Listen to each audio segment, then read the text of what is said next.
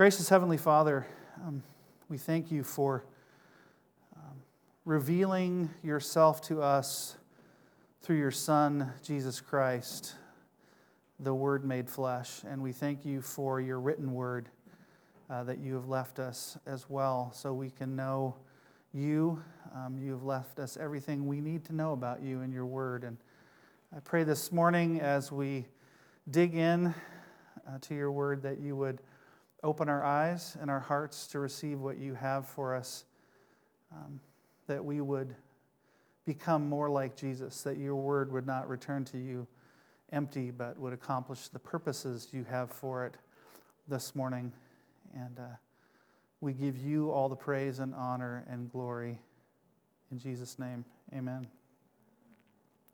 Well, to many of us, the Christmas story is a familiar one, although in this kind of post-Christian age, it may be less familiar to you.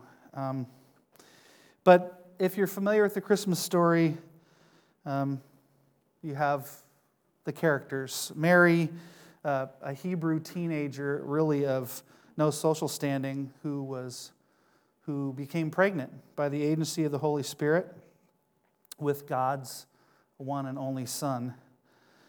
She, along with her husband Joseph, were compelled at that time by the ruler of the known world, Caesar Augustus, to go to their town, the town of their ancestry, Bethlehem. Mary and Joseph being both in the line of David, the Old Testament king, and Bethlehem being the city of David. That's where they were to go to be counted in the census. Jesus would be born in obscurity, not in a major city, but because of the census, in a crowded rural village, born in humble circumstances among animals and travelers and shepherds. As it was foretold in the Old Testament, the Messiah would be in the lineage of King David. He'd be born in Bethlehem, the city of David, and it was the sovereign hand of God that even moved Caesar to call for a census so that Mary would show up in Bethlehem when she was ready to give birth. If you know the story well, you know that the Messiah was to come not just for Jews, but as prophesied in the Old Testament, but also as a light to the Gentiles. Not to the rich and to the proud, but to the poor in spirit. And as you might expect, the birth of the Savior, the message of salvation come to earth, was announced from heaven by angels in all the splendor of God's glory. However, where it was announced and to whom it was announced was rather unexpected. The message wasn't delivered to kings in the majesty of a grand palace or to high religious officials. The message of salvation and hope for the world was announced to a handful of, as it says in the Jesus Storybook Bible, we were reading my daughter the other night, kind of stinky, smelly shepherds who were out in the fields. Low social standing, humble folks out in the countryside while the world slept. And the same message goes out today to the same kind of people. Jesus said in Luke 5:31, it's not the healthy who need a doctor, but the sick. Those who know they are sinners in need of a Savior, those are the ones for whom Jesus came and for whom Jesus died. Romans 5:8 says, but God demonstrates His own love for us in this, while we were still sinners, Christ died for us. And in Luke 2:14 it says, on earth, peace to men on whom His favor rests. On whom does God bestow His peace and His mercy in sending His Son? On whom His favor rests. And who are those people? Well, Mary the mother of Jesus, reveals their identity in Luke chapter 1. Those who fear him from generation to generation. The humble, the hungry, not the rulers, not the proud. Where meek souls will receive him still, the dear Christ enters in. If that describes you this morning, if you know who you are, if you agree with Romans 3:23 that you have sinned and fallen short of God's righteous standard, then I bring you good news of great joy. A Savior has been born to you. So who is this Savior? Conrad read from John chapter 1, and then we're going to bounce around a little bit in there if you want to turn to John chapter 1.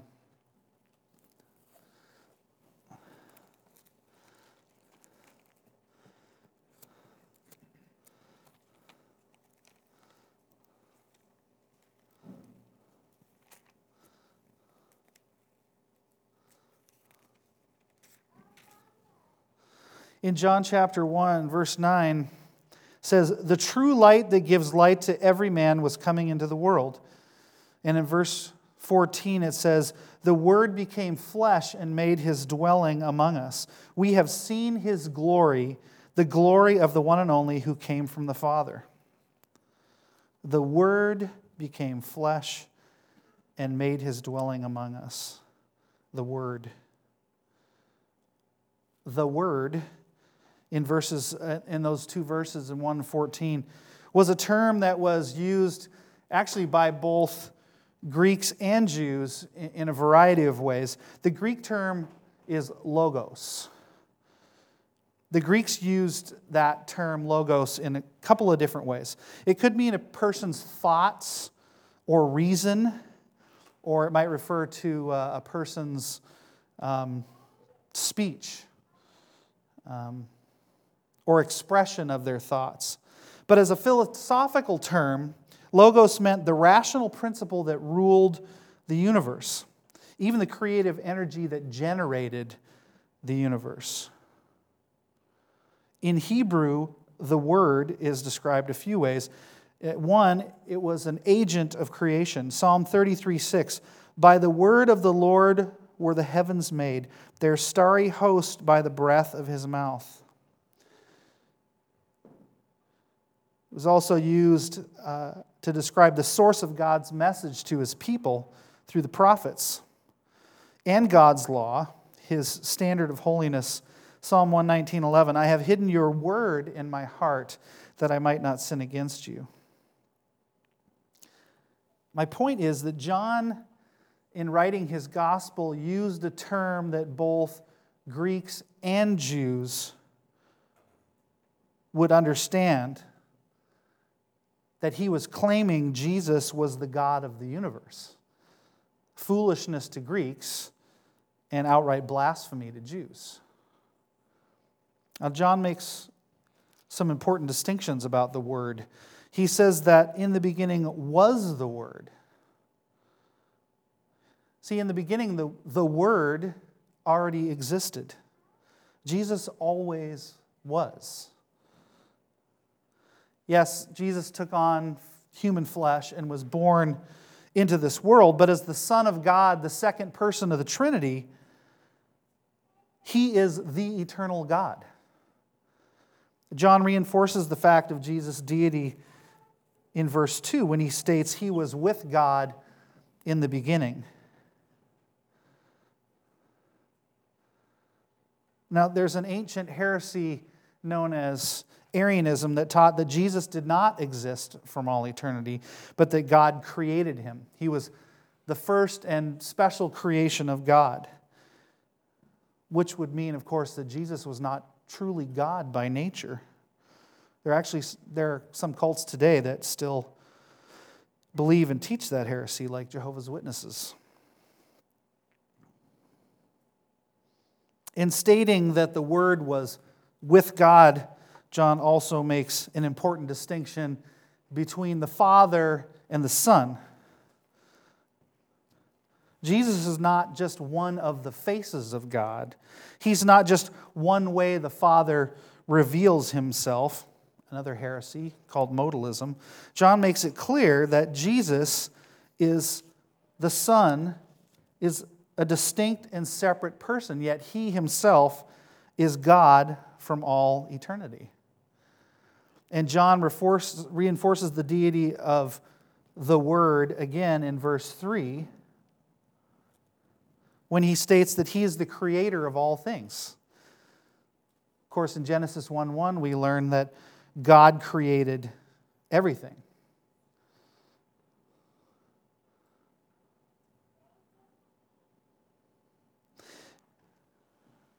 Down in verse 14 of John chapter 1, and the Word became flesh and dwelt among us. John combats yet another heresy about Jesus' true nature, one that I don't hear much about today. It's called Docetism. He states that the Word became flesh and made his dwelling among us. Remember, John wrote his gospel a few generations after the actual events. And so the folks to whom he was writing were not actual eyewitnesses to Jesus in the flesh. There were some who believed that the Spirit and the divine were utterly opposed to matter and flesh, while others thought that God visited the earth merely disguised as human beings. But notice John doesn't say he became a man, as unfortunately some modern translations have translated it.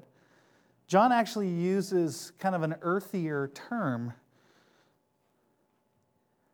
maybe even considered a crude term, flesh. See, John wanted to leave no doubt as to Jesus' humanity. When Jesus was born, he was not part human and part God. He was completely human and completely divine. In the Greek, that word is theanthropos, the God-man. Colossians 2:9 says, "For in Christ all the fullness of the deity lives in bodily form." And when John says that Jesus made his dwelling among us, it literally means he pitched his tent. It's a reference to the tabernacle in the Old Testament, the place where God was found, where his glory dwelled.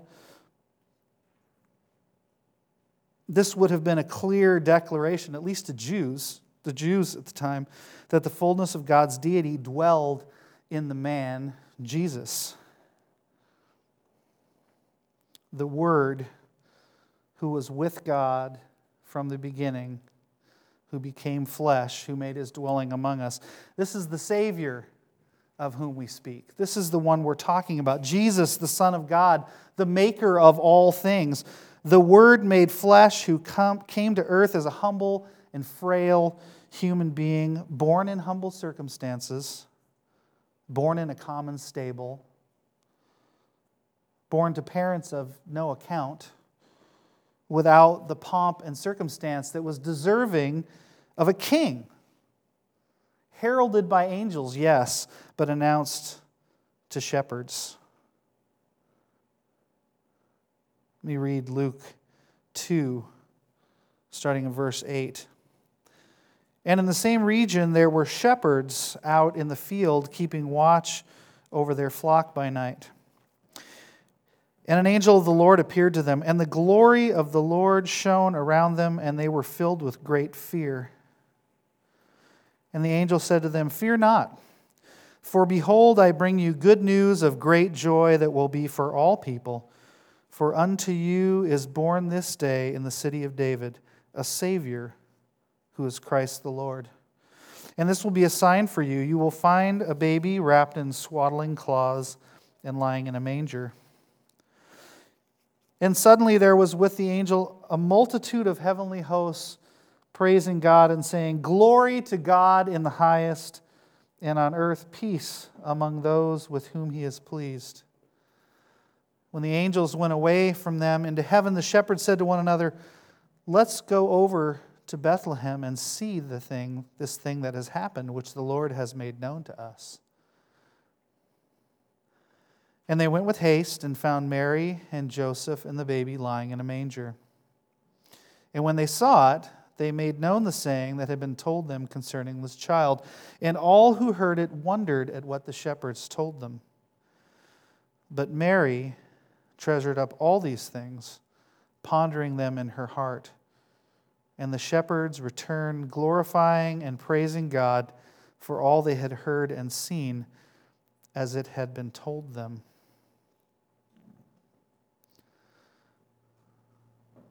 The shepherds responded to the message given them by the angels by receiving it on faith. And arriving in Bethlehem, their faith was confirmed when they discovered that everything was the way the angels had said.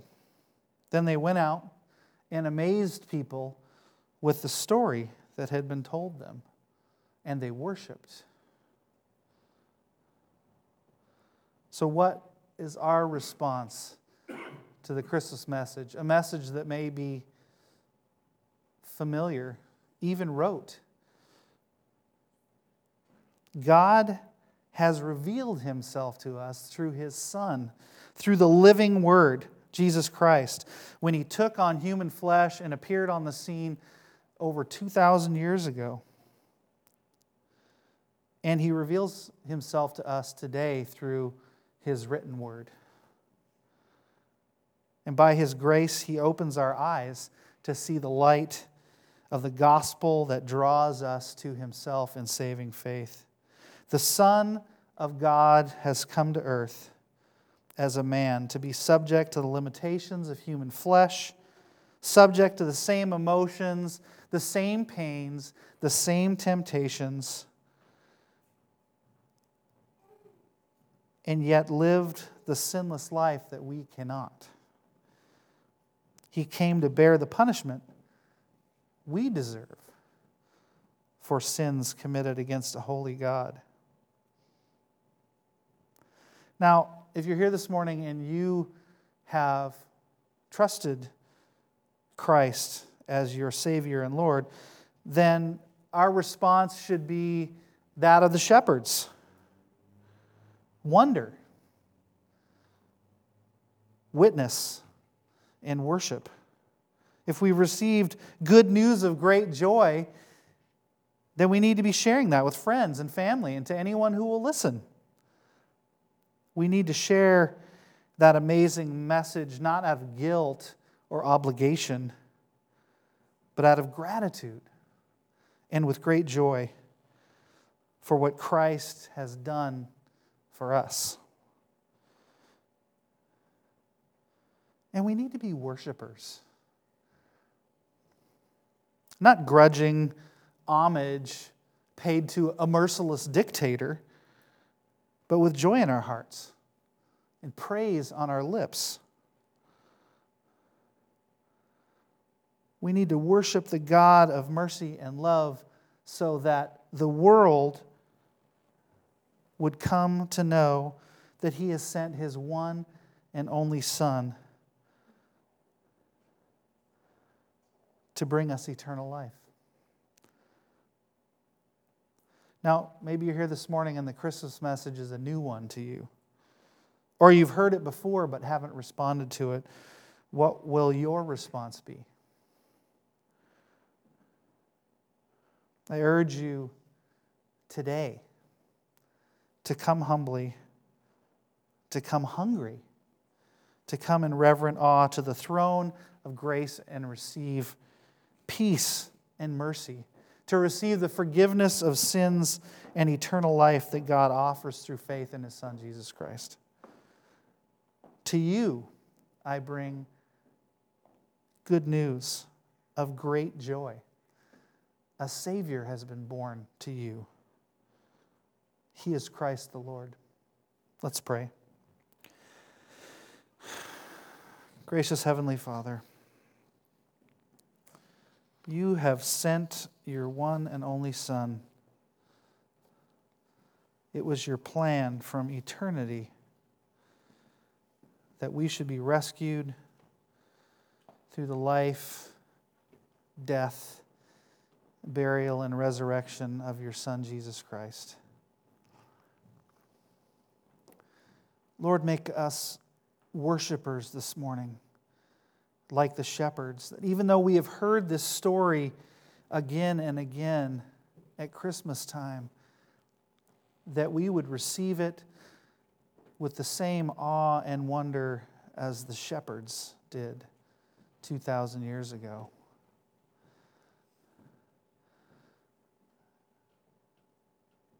That upon receiving that message, we would worship you.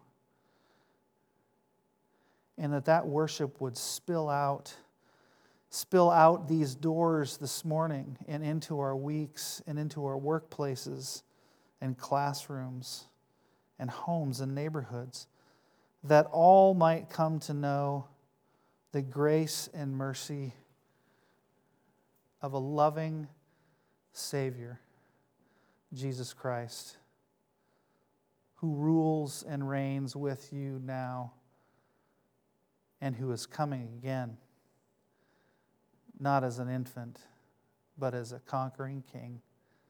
In Jesus' name, amen.